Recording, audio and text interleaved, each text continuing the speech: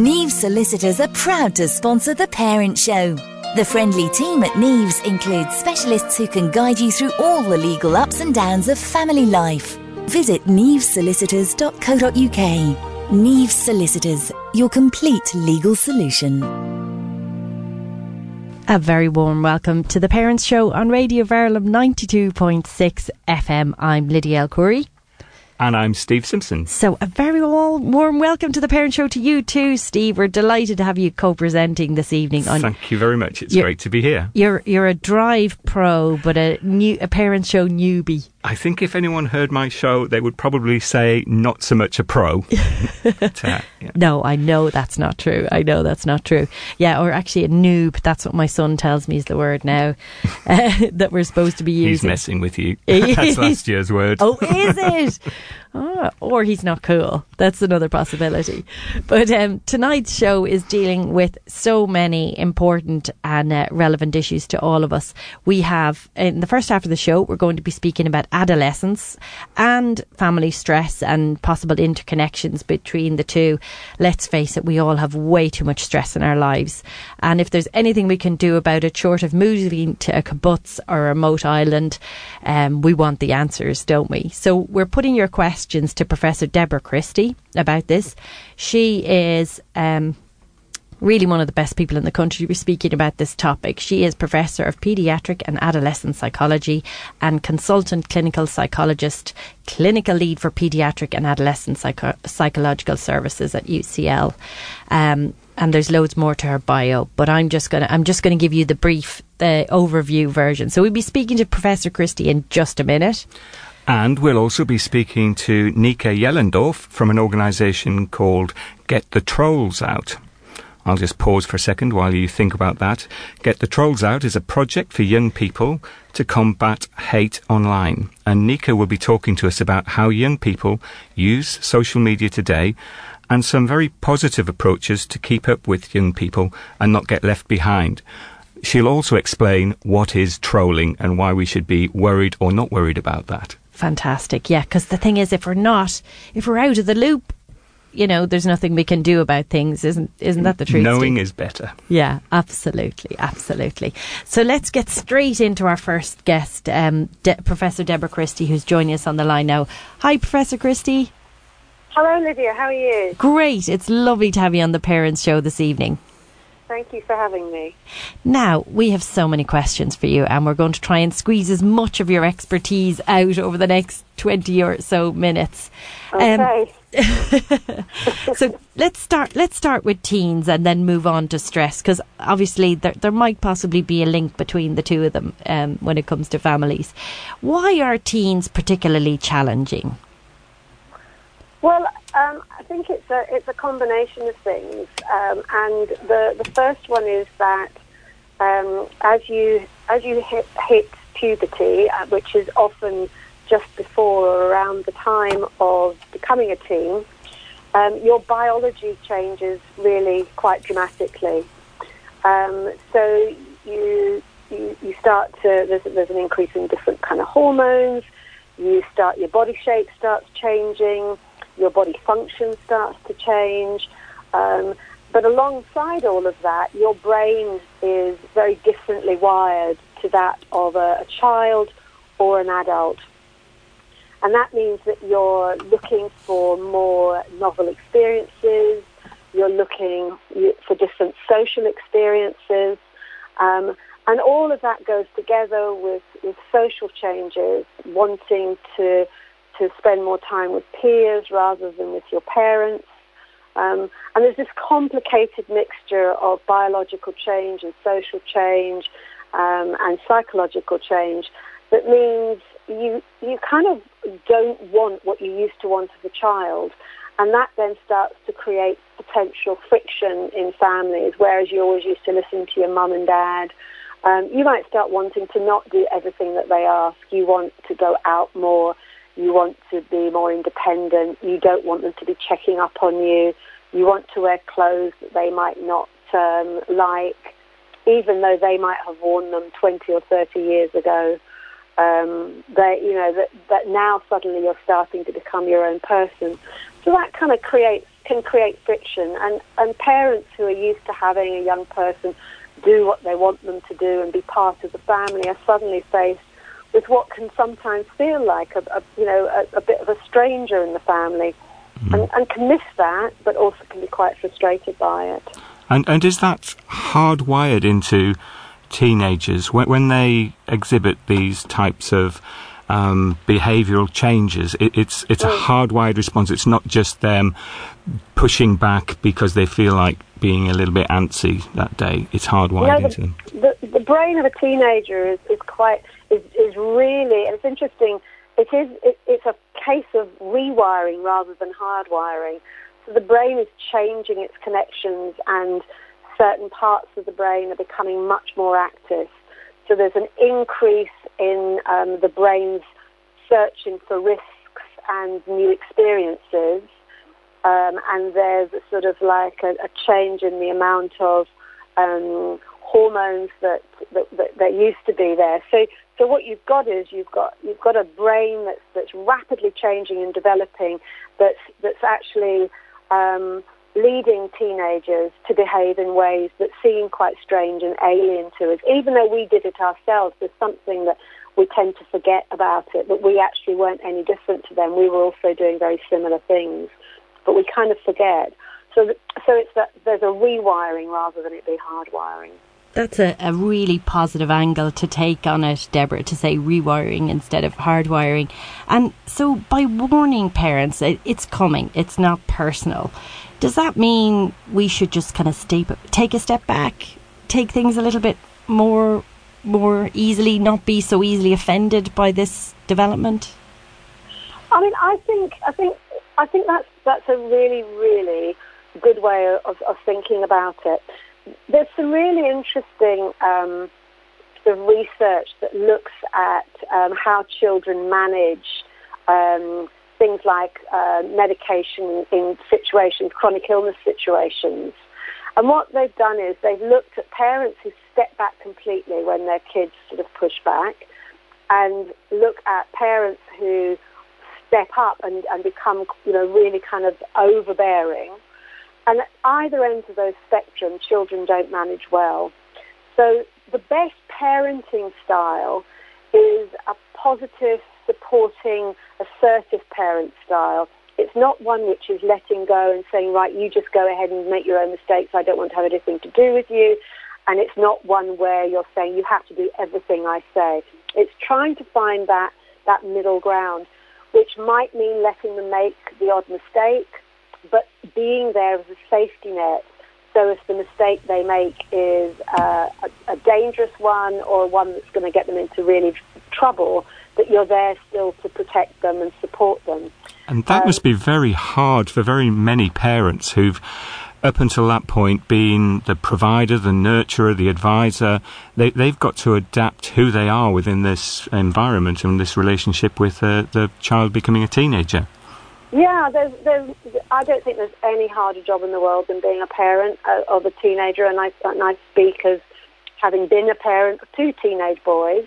I think it's a really tough job, but I think one of the things that can help is to try and connect with ourselves and our old selves, and try and remember, if we can, what was it that we did that drove our parents crazy, and what was it that our parents did that was helpful. So there's something about trying to. I mean, Lydia's point is a great one. Not taking it personally.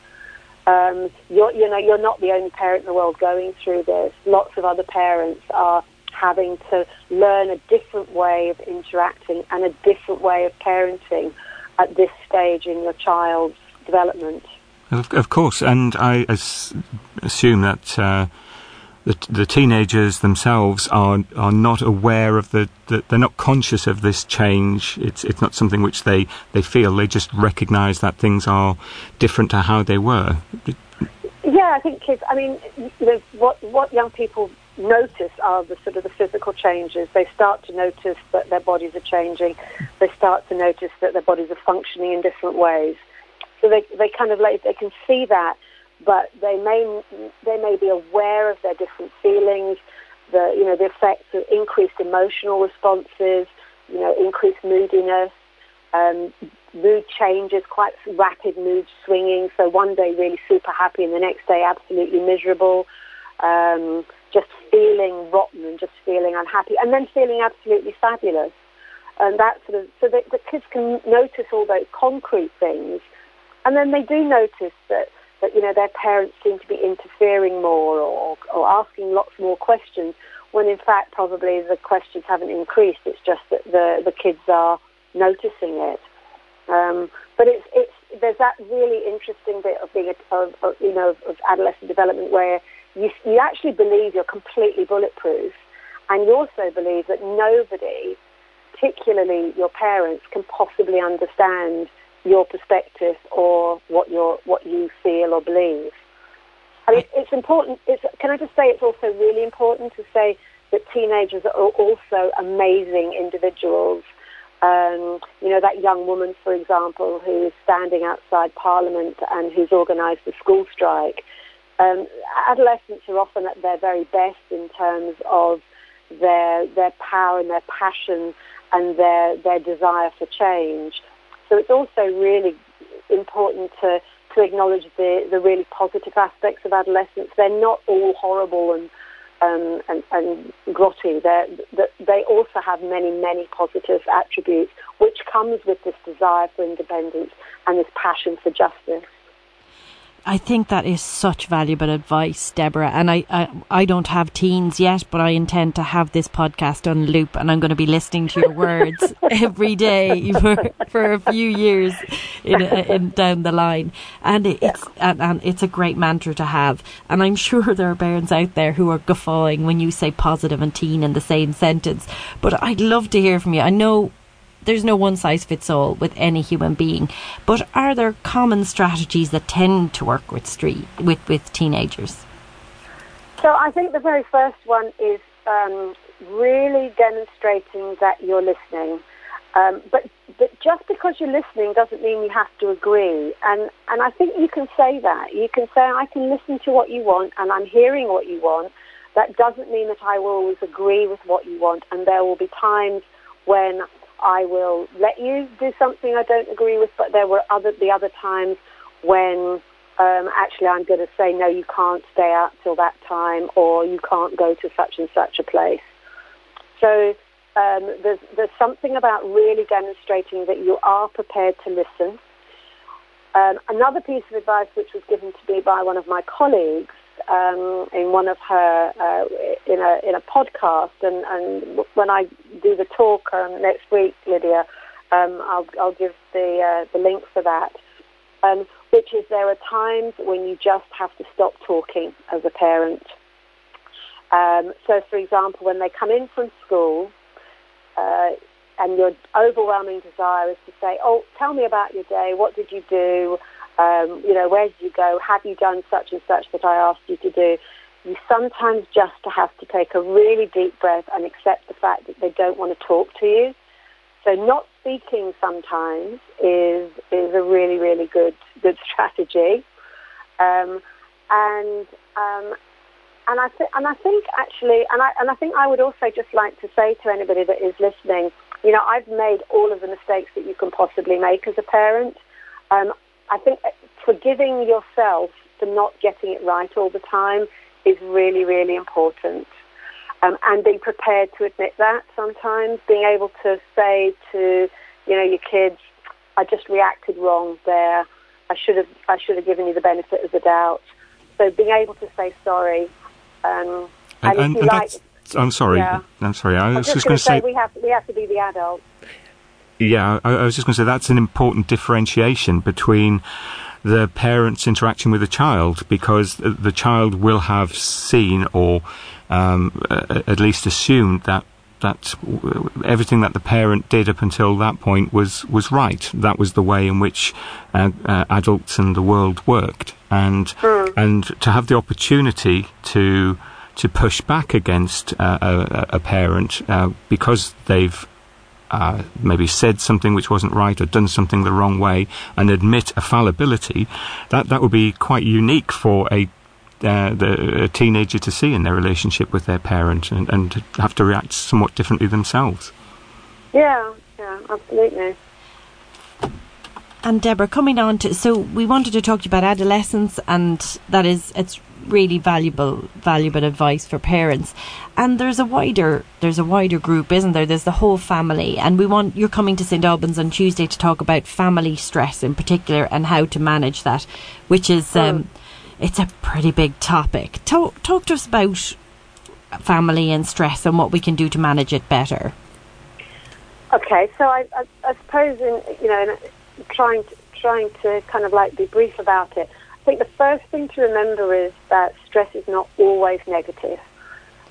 Stress is a physical response to an event, and that event can be a positive and exciting event, like, for example, a performance in a play. But it can also be something which may be perceived as negative, like an exam.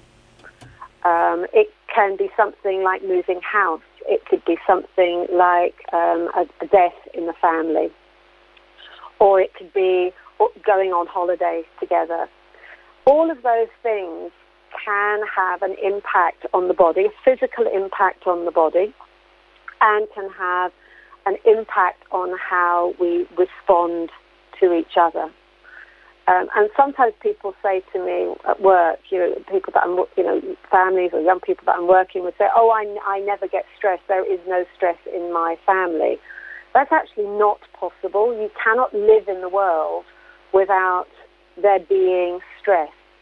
The issue is how you react to it and how you notice it and acknowledge it and deal with it, rather than thinking you can get rid of it. Because even if you did move to your kibbutz or you moved to a desert island, there would still be stress on that desert island. You'd still have stress. It would just be different kinds. You wouldn't have to catch a train in the morning at 7 o'clock. Do you think we have to make stress for ourselves in order to survive? I don't think we have to make it, but I think there are two kinds of stress. There is controllable stress and there's uncontrollable stress. And I think that's also really important in terms of the management of it, being able to distinguish between the two kinds of stress. So it's quite an interesting exercise that you can do. You can sit down and you can write down a list of every single thing that you have to do from the minute you get up in the morning until the minute you go to bed at night. So you just get a piece of paper and start off with, I have to do what? I have to do what? I have to, and then you just make that list. Now, go through and make that list. Anybody that's thinking right now, what do you have to do? And we come up with these fantastically long lists of I have to, I have to, I have to, I have to. And then if you look at it again and start to think, which of them do you really, really have to? And you start to find out that actually most things that we do are because we choose to. We choose to get up in the morning. We choose to go to work. We choose to take an exam. We choose to do a lot of things. The difference for kids is actually they have a lot less choice than us.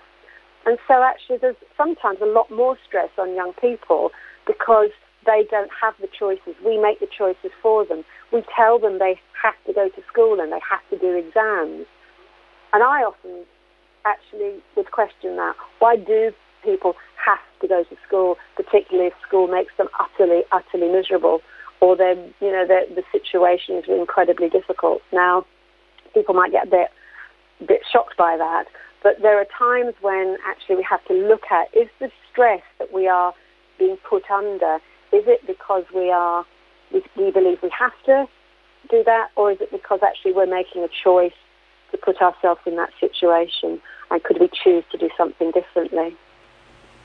And are there different intensities of stress, different levels of stress resulting from the controllable and uncontrollable events? Yeah, there's some, you can, there's out there on the internet, there are lots of sort of lists of stress in decreasing order. So the kind of like the most stressful life events are thought to be getting divorced, getting bereavement. Those are kind of like right up there, and they're kind of like the top four. We lost you for 1 second there, Deborah. The reception went. So you said getting married, getting divorced, bereavement, particularly of a very close family member. Moving house is a massive stressor. Anyone that's done that recently will recognise that one. Absolutely. But it's anything which disrupts your normal day to day, and it's stress is anything which disrupts or creates uncertainty, or is unexpected, or alters what you know in a way, so that you have to come up with a different set of behaviours in order to respond to that event. And have the causes of stress within a family changed with what we call modern day living now, the technology age that we're in, and the very dynamic workplace environments that we suffer? I think a lot of people feel that we live in a busier world. Everybody's on their phones all the time. There's some evidence to suggest that the longer you're on screen, the worse your concentration is long term, and the higher stress levels there are. I personally kind of think that that we adapt to our environments, and so it's very difficult to say that we're more stressed than a generation ago. A generation ago had lots of stress. It just came from slightly different areas. So the creation, it's fascinating that you're going to be talking about social media and trolling, cyberbullying. We have cyberbullying now. It's something I'm sure you'll be discussing. Whereas before we just had bullying. But I don't know if cyberbullying is any worse than bullying. They're equally awful. Well, that's certainly a very specific question we're going to be discussing with our next guest, Nika. So, could I ask if a family realises that they're in a stress situation, that stress is having an impact on the relationships within the family, what's the first thing that a family can do to try and address these issues? So I think the answer is in your question, that recognising it, excuse me, recognising it is the very, very first step, and taking a step backwards, stopping and taking a step backwards and identifying it and looking at, what aspects of this can we control and what can't we? Because as soon as you realise there are things that you can't control, in some ways that means you can stop trying desperately to control it. That's what, stress is pushing you constantly to control things, to take charge of it, to change it. And if you can say, well, do you know what, I have no control over that. I have no control over the fact that the sun comes up and wakes me up at 5:30 in the morning. I can't, so I can't get, I have to not get stressed at the sun. There's no point in me sort of getting cross and angry. What can I do to change it? What can I, put blackout curtains? There we are. That was a simple solution. But that's just the idea is if you stop and take a step back and start to think, let's take stock here and work out what it is that's creating this situation. And you said about relationships. I think the other thing to remember is it's not just the impact stress has on your relationships, it's also the effect that stress has on your body.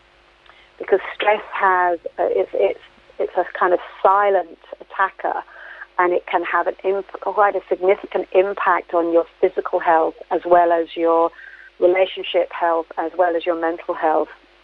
So again, realizing that stomach aches, for example, are an incredibly common response to stress. Realizing that headaches are a really common response to stress. And rather than kind of constantly taking medication and trying to, or going to the doctor all the time, thinking, is there something about my environment that's contributing to these physical symptoms is also quite important. And Deborah, do you think that it's something, it's obviously a huge issue, and I think it's becoming more and more prevalent in the news. Stress is, as you said, such a bad thing for us all. Would you consider it a strategy for parents to work together and kind of implement a strategy on the kids without the kids even knowing, or is it a whole family strategy? Is it something that should be discussed openly? I think it's really important where there are two parents, then obviously they can discuss it together. I think single parents need to think about who could they find some support from, whether that's a really good friend or whether it's their parents. That as the adults need to get together and have a think about it to begin with. I don't think you can do things. I don't think you can protect your children from it completely, and I guess you do them a disservice if you think, well, I'll just do it without letting them know. I think they should be part of it, and if they see that again, it's a little bit like the beginning, where if you can demonstrate that you acknowledge stress, that you have thought about different ways to manage it, and let's try and do this all together. Let's think about this as a family. Your kids might say, I'm not interested, or, oh, this is dopey, or as my children used to say to me, oh, stop being a psychologist. But I do think it's really important to include young people because you're teaching them life skills. Because stress is, as I said, stress isn't going to go away. It's not going to suddenly stop, when they hit adulthood. It's just they're going to have to take ownership of it. So it would be wonderful for them to have those stress management skills as they go off to uni or go into the workplace. And Deborah, one quick question before we've really asked you so many questions at this stage. Just a quick one before we go. Kindness. I love the whole positive strategy that you have towards adolescence and family life, and I'd love to know what you think about the role for kindness in families. I think it's just absolutely really, really important. And if anybody hasn't seen the lovely video clip of Lady Gaga talking about kindness, I would recommend you Google it. It's just lovely, and she puts it really, really nicely. If you're kind to people, they'll be kind back to you. If you can listen to somebody, they will realise that they should listen to you too. And I don't think you can go wrong by taking every opportunity to be kind to people. Getting on the train. I get on the train every morning at 7:00, and I see people shoving and snarling and looking away from each other. And I just think if everybody could just stop and smile and say after you, that whole journey would be so much nicer. Sometimes it only takes just one person to break that mold. Absolutely. Fantastic. Deborah Christie, thank you so much for joining us on the Parents Show this evening. And of course, if anybody's interested, you're in St Albans in the Sandpit Theatre on Tuesday night to speak about managing family stress. Thank you very much. I'm looking forward to it. And I just wanted to say to everybody, you can't stop the waves, but you can learn to surf. Sometimes you just have to go with the waves. That's excellent. So we're going to be talking about that on Tuesday. Fantastic. Brilliant. And what we've done is we're sharing the Lady Gaga video. We found it on YouTube, so it'll be and it'll be on our Parents Show Facebook page, along with that, with your mantra about surfing. I love it. Okay, that's great. Thank you so much. Thanks Lydia. a million. Thank you. Thank you. Okay. Bye. So that was Professor Deborah Christie from UCL speaking Wasn't that about... fascinating? Yeah, she's such a positive approach to it, and I think it's so easy to just get bogged down, isn't it, into the teen years and us and them, and... I know, and just hearing the practical tips which you can employ, things to look out for, simple things to do, just taking a step back and not taking it personally. That's, we should all remember that. If one thing comes out of this evening's discussion, it's that. Exactly. And I loved the way she said, just remember that you were that age once. And And she's right, isn't it? It's so easy to get sanctimonious and patronising, isn't it? And just kind of pretend that the world is a different place. I mean, the rules are the problem. It's the wrench, the independence wrench. Exactly. I mean, we all don't want to make the same mistakes as our parents made on us. So we have to be able to remember and learn and do things differently. Absolutely. So in the next half of the show, we're going to take a little break, and then we're going to come back with Nika Yellendorf, and she's from Media Diversity Institute, and she's going to talk to us about trolling, social media, what the kids are up to today, and try and get us up to speed so we're not all dinosaurs. Listen, tune in just a few minutes. Don't go anywhere. The Parent Show is sponsored by Neve Solicitors. Neve Solicitors are proud to sponsor The Parent Show. The friendly team at Neves includes specialists who can guide you through all the legal ups and downs of family life. Visit nevesolicitors.co.uk. Neves Solicitors, your complete legal solution. Radio Verulam, the radio station for Sandridge, Sopwell and Park Street. 92.6 FM. Radio Verulam. 92.6 FM. Radio Verulam. A very warm welcome back to the Parent Show on Radio Verulam 92.6 FM. Tonight's show is about adolescents, teens, family stress, and now we're going to move on to our second guest on the show this evening, and we are going to be speaking to Nika Yellendorf, who is from Media Diversity Institute in London, and she's going to talk to us about various subjects, one of which will be trolling. Nika, how are you? Hi Lydia, I'm fine. How are you? Lovely to have you on the Parents Show this evening.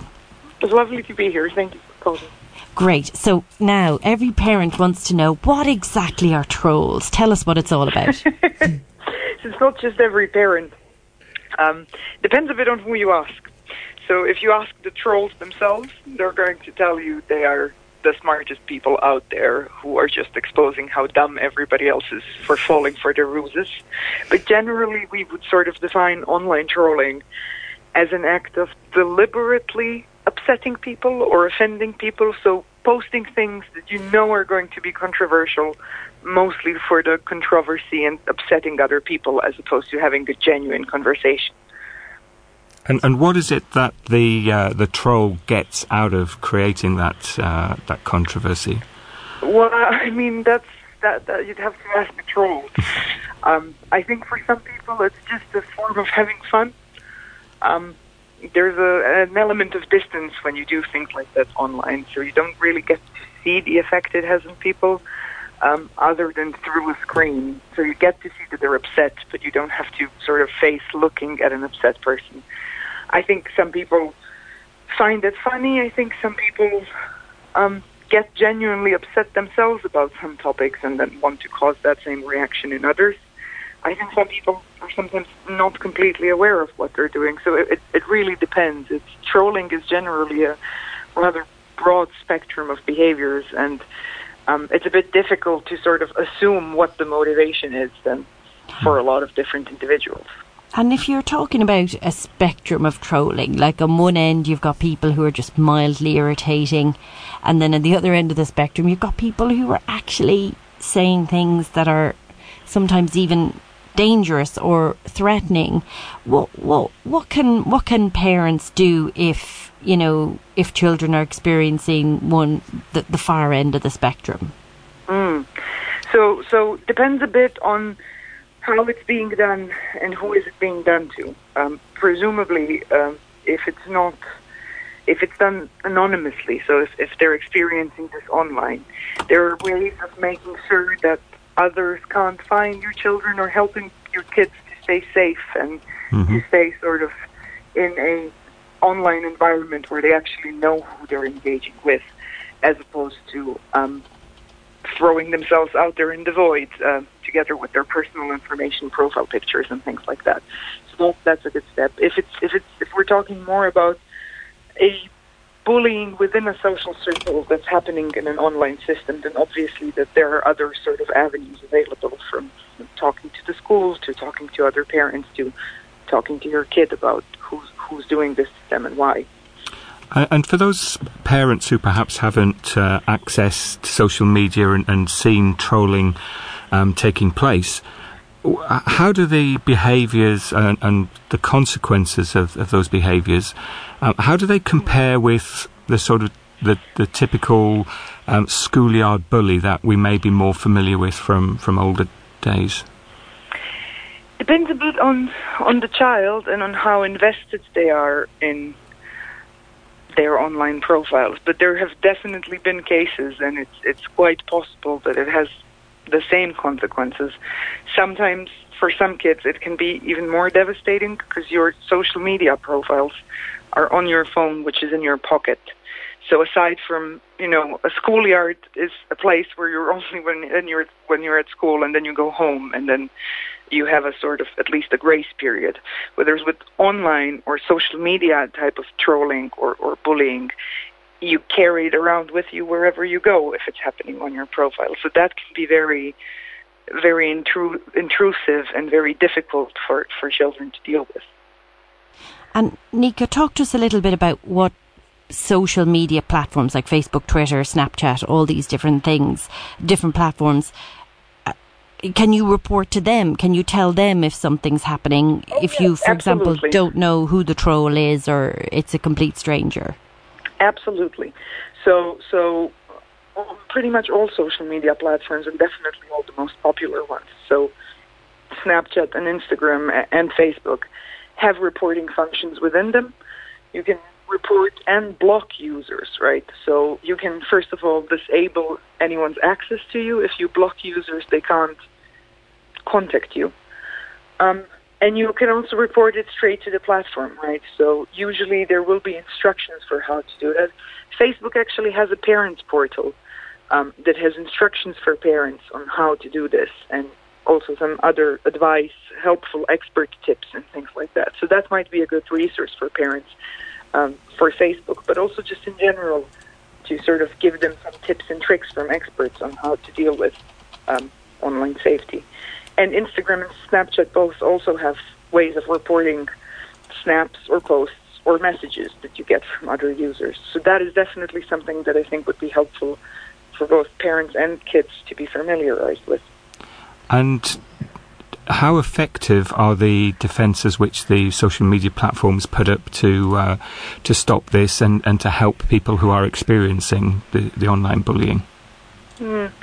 Well, depends a bit on how it came to be and at what stage are you trying to intervene. So my advice would always be to try and use sort of preventive measures. Make sure your profile isn't too public so that there aren't things that people can pick up on if they're not on your friends list. Make sure your location statuses aren't set on public so that people can't find you. Let me just ask you about those two things. So your location. So every time it pops up on Facebook or Instagram, would you like to allow somebody to know your location? What would you say? Yes or no? I mean, I don't. So I don't share my location with the social media platforms. My general advice would be not to do it, because the comparison between what you get and what you don't get, I don't necessarily think it's particularly important for myself to check into places on Facebook. I'd especially advise, and then especially children and minors, not to do that on Snapchat, because Snapchat actually puts your location on a map and other users can see you. So it's not just the social media platform that you're sharing it with. You're also sharing it with the users of the social media platform.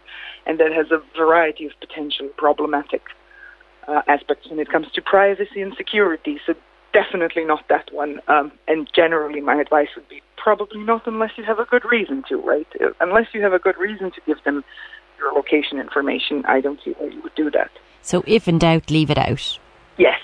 Great. Yes, so exactly. that's on location services and location options. And on security, so you would say keep your profile, keep it as limited to friends. Is that what you would say? You know, when you get those options. Depends a bit on which social media platform we're talking about, right? But if we're talking about Instagram, I definitely advise people to keep their profiles locked. You don't necessarily want the entire world to be able pictures of your backyard you're taking, right?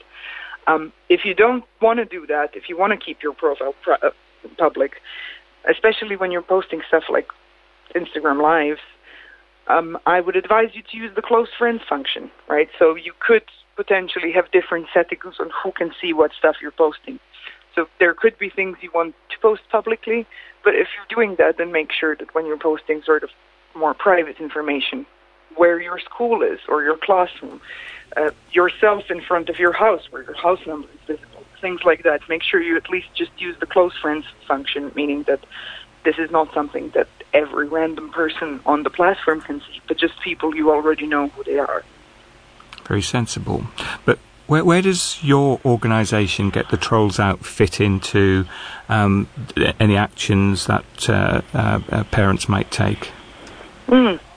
So what we do is focused mostly on trying to prevent anti-religious hate speech online in the new and the traditional media. But we have quite a lot of guides that might be helpful even for people who are just generally interested in trolling. We have guides about how to recognize trolls, fantastic trolls, and how to fight them, that you can download from our website. We have a guide on how to stand up to hate speech on Twitter. So we have a bunch of resources that could actually be potentially helpful for parents if they want to just generally get informed to how to stand up to someone speaking in a hateful manner. They're all free and downloadable from our website, which is just Get the Trolls Out. So if you just Google Get the Trolls Out, you should be able to get straight to our website. Fantastic, Nika. And you mentioned Facebook had a resource for parents, and I didn't catch the name. I just want to share it with parents. I think it's just called the Parents Portal. The Parents. So, yeah. So, and it has some information about security and privacy. It has some tips for parenting around the issues with social media. And it has some guides on how to make sure that you've checked whether your profile or your children's profile are private and secure. So it has resources there specifically for parents that are meant to help you identify potential areas where problems might arise and sort of ways how to deal with them. And one of the most important tips that page gives, and that I like giving parents, is when you're in doubt about some of these things, ask kids. They might actually get excited about a chance to teach you how to do something. So they can teach you how to use an app. And while they're teaching you how to use the app, you might figure out which areas might require some sort of parental guidance and advice. So they're going to give you the opportunity to figure out what areas you don't feel comfortable with and want to discuss with them. And I think this is a way that you can get them to talk to you in a way that they'll respect what you tell them. Because the experience I've had is that a lot of children have this sort of attitude, Mom and Dad, you don't really get it. You have no clue what you're talking about. You can't DM on Snapchat. You just snap, things like that. That make it sound very alienating for parents and confusing. And there's not necessarily a need for that. Could we just go back to one of the points you made a minute ago, Nika? The guides which you have on your website, Get the Trolls Out. You said there's a guide there which gave some hints and tips on how to stand up to somebody who is exhibiting the troll behaviour or being a troll. Being hateful, yeah. Yeah. What can you tell us about that? How should we expect to behave when confronted with this? Well, the first question is whether or not someone is directly attacking you, or if you're trying to stand up to someone who's bullying someone else. Make sure you're safe. That's always the first advice. So make sure you're not putting yourself out there in a way that might harm you. You can always use the report function rather than directly engage someone and try and get the content that's problematic removed, right? Don't be abusive. It's very easy to get upset when someone's being harmful and mean, but it doesn't really help if the conversation just keeps getting even more and more heated. Try and get support from other people. It's always easier when a couple of people call out problematic behavior than when it's just a fight between two people. Make sure you think about what your objectives are. What are you trying to do? Are you trying to change this person's mind, or are you trying to get them to consider the effects they're having on others? So think strategically about it a bit, and figure out what your actual objective is there. And make sure that you're not picking up on some old hate, right? So don't resurrect old conversations that were hateful. It's something sort of to tone down. There's no need to reactivate the discussion by bringing it up again. So really, there's little benefit or little point in trying to match somebody in an online argument when it reaches those levels of intensity. It's best to diffuse the situation. Really.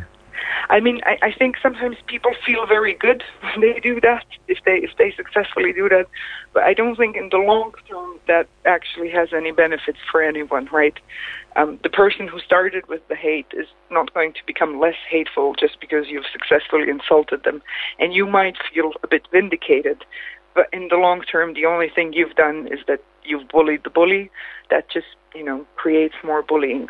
There's a difference between reporting and insulting someone who was being insulting, right? The first thing prevents them from speaking out. The second thing just increases the amount of negative things being said. That's very astute, the difference between the two. Could I just move on to another point here?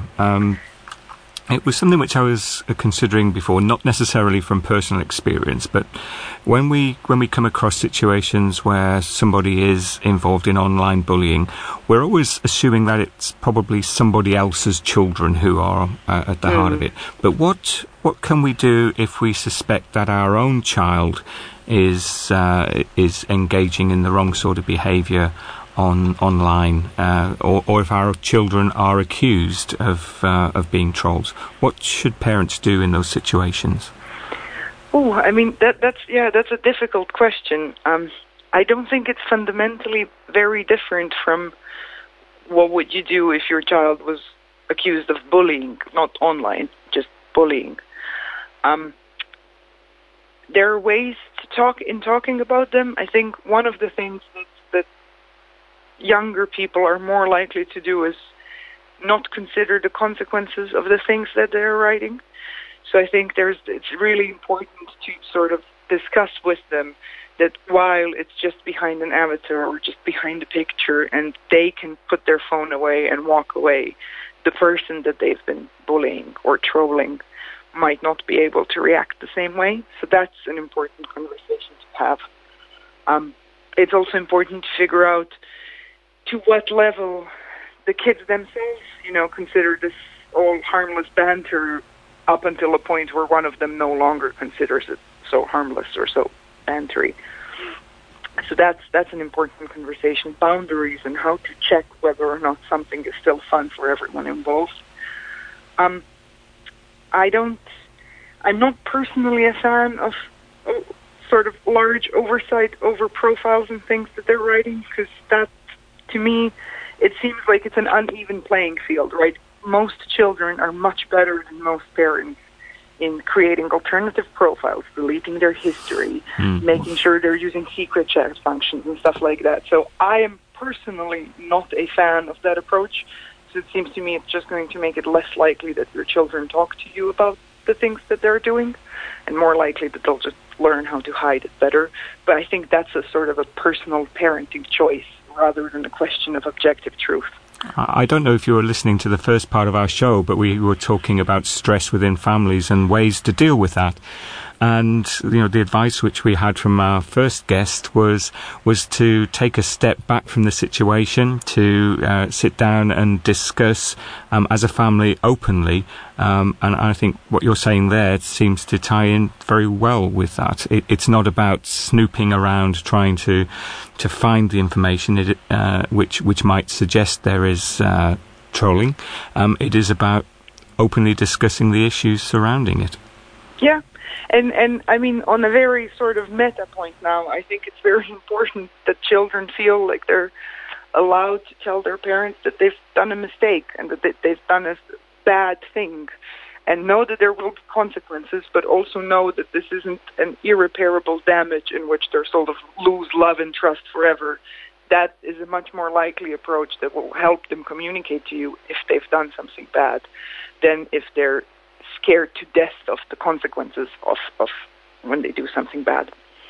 And Nika, we're coming towards the end of the interview now. I just wanted to ask you one quick question about the overview. So what's in and what's out in terms of social media apps? Like, are children on Twitter, Facebook, Snapchat? Well, that keeps changing. At the moment, I'd say they're definitely on Snapchat and on Instagram. They're probably not on Facebook, and I'm very sure they're not on Twitter, unless they have a very specific set of interests, sort of. They won't be going on TikTok at the moment. That is still a bit unclear to me. It's definitely gaining in popularity. I don't think they have very good data at the moment to what extent it's working as a social media network rather than just a sort of a video-making software thing on your phone. But definitely Snapchat and definitely Instagram. Okay, so any parents out there trying to figure out security settings on Twitter right now, don't bother, because your child's probably not going to use it. Probably a little bit for Facebook, but Facebook and Instagram are owned by the same company, aren't they? So you could... They are, yes. So yes, they are. You can... They're probably both very similar. Yes, so is Messenger and so is WhatsApp, yes. But generally you'll find an icon that looks like a gear somewhere, or the text set that says settings, and somewhere within that there will be a privacy button. Both Instagram and Snapchat use fairly accessible language in their sort of privacy and settings bars, menus. So that should be relatively easy to navigate. Fantastic. Great. Nika, I'm sure parents around St. Albans are scribbling notes trying to keep up with what the young people are up to. But the truth is, if we're not up to date, we can't bury our heads in the sand. We can't help them, can we, if we're not up to date with them? That's exactly it. Yeah, that's true. And at the same time, sort of keep in mind that our generation also had scrapbooks. They just weren't online. They were in a notebook. Social media is answering the same need or the same sort of root way of interacting. It's just doing it through a different platform, doing it online rather than on a physical piece of paper. And can you just tell us one more time the name of your site that parents can access? Yes, absolutely. So it's Get the Trolls Out, and it's a large project about loads of things. But in our resource section, they could find stuff that's useful for them. So getthetrollsout.altogether.org. Super. Thank you very much. Thanks a million, Nika. Thanks for joining us on The Parent Show. Thank you. So that was Nika Yellendorf from Media Diversity Institute talking to us about Get the Trolls Out and how to deal with trolls. So we're rapidly coming to the end of our show for this week. Just a few things I wanted to mention to all listeners out there. Of course, this show and every show is available on iTunes. If you search on Parent Show, you'll get all back shows and tonight's show there. And there's a wide variety of topics. And we're also looking for topics. So if you're out there and if we've touched on something that you're interested in hearing more about, send us a message through Facebook or Twitter, and just tell us what you'd like us to cover, and we will find the best people out there to talk to you about the subject. Now, there's a competition. Did you know that, Steve? I did not know there was a competition. There is. It isn't a parent show competition. It's a Radio Verulam competition, and there are lots of family tickets for the Hearts County show available. And if you go to the Radio Verulam website, you can enter. Can I enter? I think we probably can't. Okay. I think all our listeners can. But it's a great day out. And of course, Radio Verulam is always there throughout the day at the Hearts County. It's such a great local event. It is a fantastic couple of days, yes. So, so go to the Radio Verulam website. We've popped it on our Facebook page as well, in case you want to hear anything more about that. Thanks for listening. Tune in next week at the same time.